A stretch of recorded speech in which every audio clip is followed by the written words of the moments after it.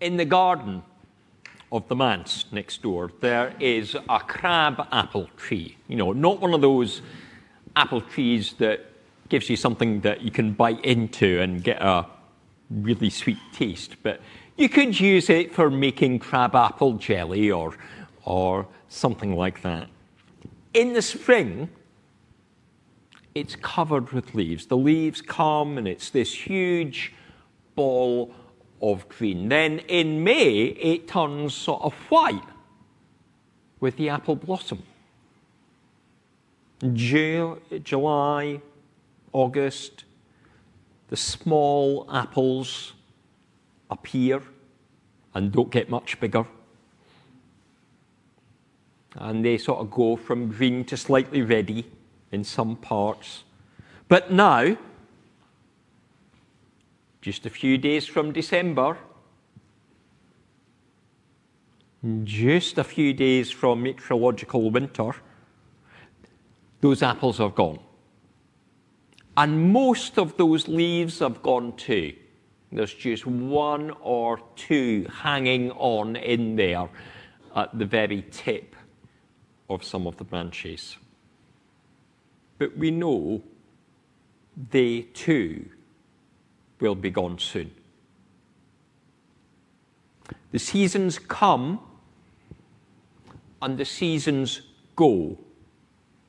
And then the pattern begins again, albeit with a tree that has grown slightly. Another ring hidden deep inside the trunk. The signs of the passing months and years, be it the life pattern of a tree, the phases of the moon, the position of the stars, they've been known for thousands of years. And in more recent times, we have been more likely to use a calendar or a diary or maybe our phone or even our iPad to think of time. But these have linked to that natural progression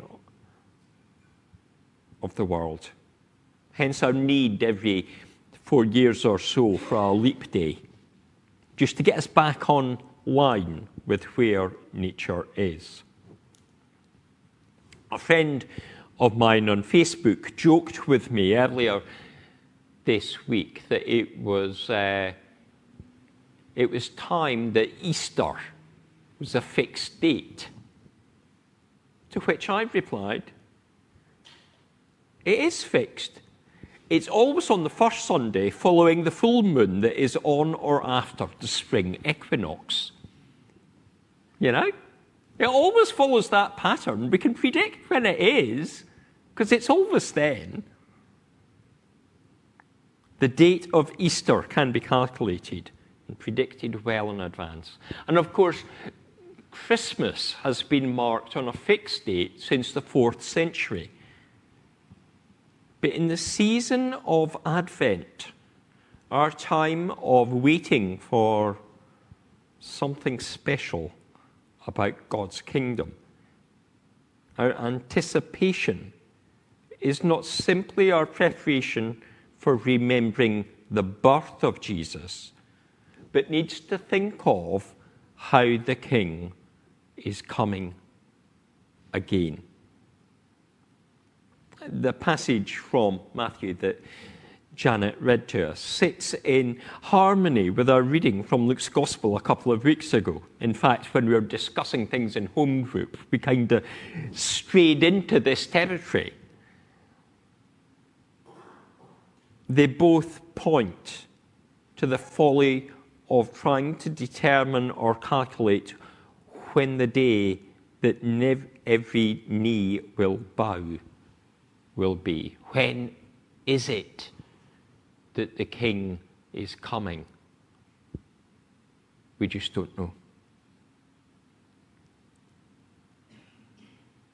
People have thought they knew the date of return, and millennial cults have occasionally tried to define it, but they are not alone. I mentioned earlier about Martin Luther.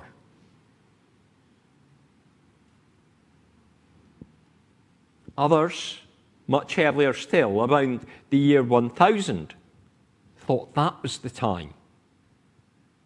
And you might remember some around the year 2000 thought that would be the moment of return. But the date of coming is not in coded form in the New Testament or the Hebrew Scriptures. Else we would not be in the situation where Jesus tells us it is only known to the Father. Not even the angels in heaven, nor the Son.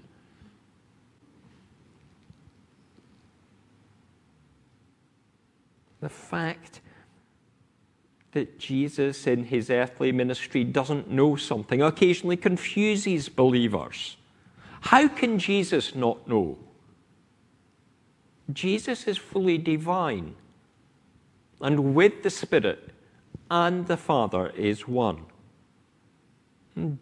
But Jesus is also fully human and had the infant or youth or young adult Jesus known fully all of eternity, then his humanity would have been shaped in a very, very different way. Instead, the Spirit within provides our Lord with what is needed at the right time. Just as the Spirit sometimes speaks to us and will provide as we need at the right time.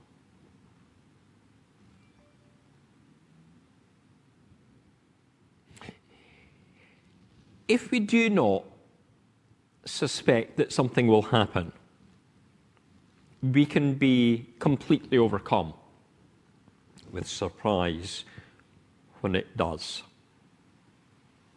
However, with the old motto, forewarned is forearmed, we may be in some ways surprised, but also prepared. All of us, I'm sure, in June, at the time when we had Village Day and we were on the Common and we were thinking on that Jubilee weekend, we were all recognizing the age of our Queen Elizabeth. And we had probably heard reports about her health deteriorating. But when in September we saw photos of her meeting Boris Johnson and then Liz Truss at Balmoral, few, I imagine, would have thought of her death coming so soon that week. It took us by surprise.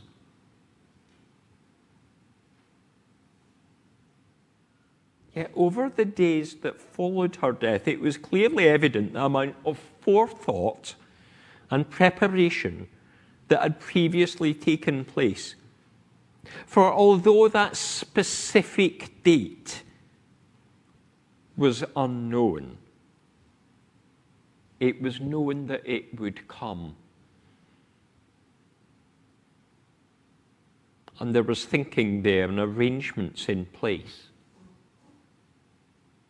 The transport of the coffin, the proclamation of a session of the king, the lying in state, the funeral, huge undertakings, the date of which could not be planned in advance. But they weren't unprepared for. It was obvious that there had been very detailed planning. Jesus speaks of his return, so that although his coming will happen unpredictably, we ourselves will not be found in unpreparedness. Male or female, young or older, outdoors or inside, whatever is happening in our life, we need to be prepared. The passage is somewhat contentious as to what happens to the man or woman who are suddenly taken. Are they physically still alive in the way that Elijah, Enoch, and the risen Lord seem to be taken from the earth? Or is the idea of them being taken more metaphorically, saying their mortal life has ended unexpectedly and in a way that their colleague is left behind? Whichever of these is the case, doesn't for that individual really matter. Because in both cases, assuming that individual is a believer, the one that is taken is with the Lord. The outcome is the same. They're called to the Father's side. They're free of the fallen earth. The challenge is not about how we interpret that theology. It's about rather being ready rather than resting on one's laurels. The thief breaks in when we least expect it. Jesus is not calling himself a thief. That's not what's happening here. But it is saying something that happens when you're least expecting will be the thing that happens.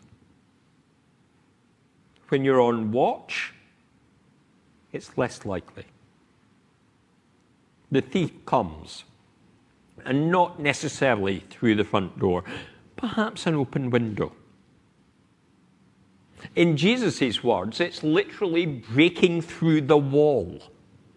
It's as if somebody digs through the wall, is this breaking in that the burglar does. And so we need to be on our watch, guarding our life continually, because the evil one does take any opportunity that we offer. If we choose to allow ourselves to be tempted, then that is our foolishness. The Lord always offers a way out, but we do not always take that way out. If we tell untruths to our advantage, if we take things that don't belong, if we take advantage of other people or are abusive towards them, then are we living a faithful life? And if we are not living a life rooted in the faith, what happens in that instant that the King of creation brings his kingdom in its fullness?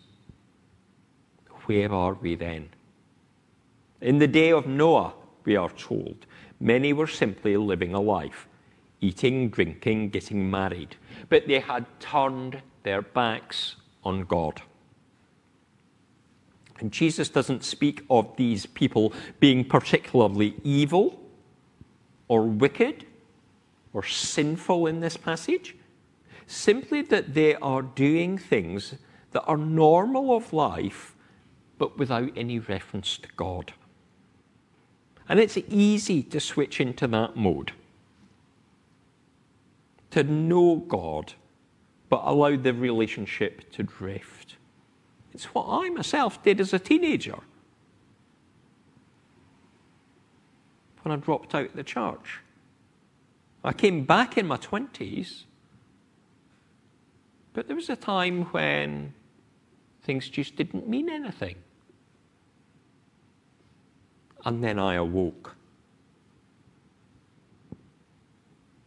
It's a thing that people do at all sorts of ages, maybe in their middle age, maybe older too. We begin to rest on our laurels. We begin to do things our own way. And that's a story all the way through the Bible. From the Tower of Babel through the kings, through to the time of Jesus. People who knew God deciding to go their own way.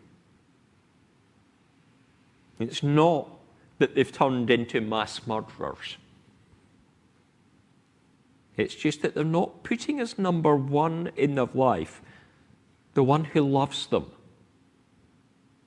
and died in their place on the cross, that sins could be forgiven and eternity known. If we are tempted to rest on our laurels, to put things aside, to turn from the one that gives us life, then what happens in that moment when the expected yet surprise happens? When Christ the King returns. Until then, as days pass and become seasons and then become years, as a tree grows taller, as our hair turns greyer, maybe recedes, as our wrinkles get a little deeper, we come closer to the day we will come before the King. What will he have seen and heard of us? What will he make of us? Let us, each one of us, be ready for that day. Let us be ready. Let us be prepared with faithful hearts, ever giving him glory and reflecting his love in the world. Amen.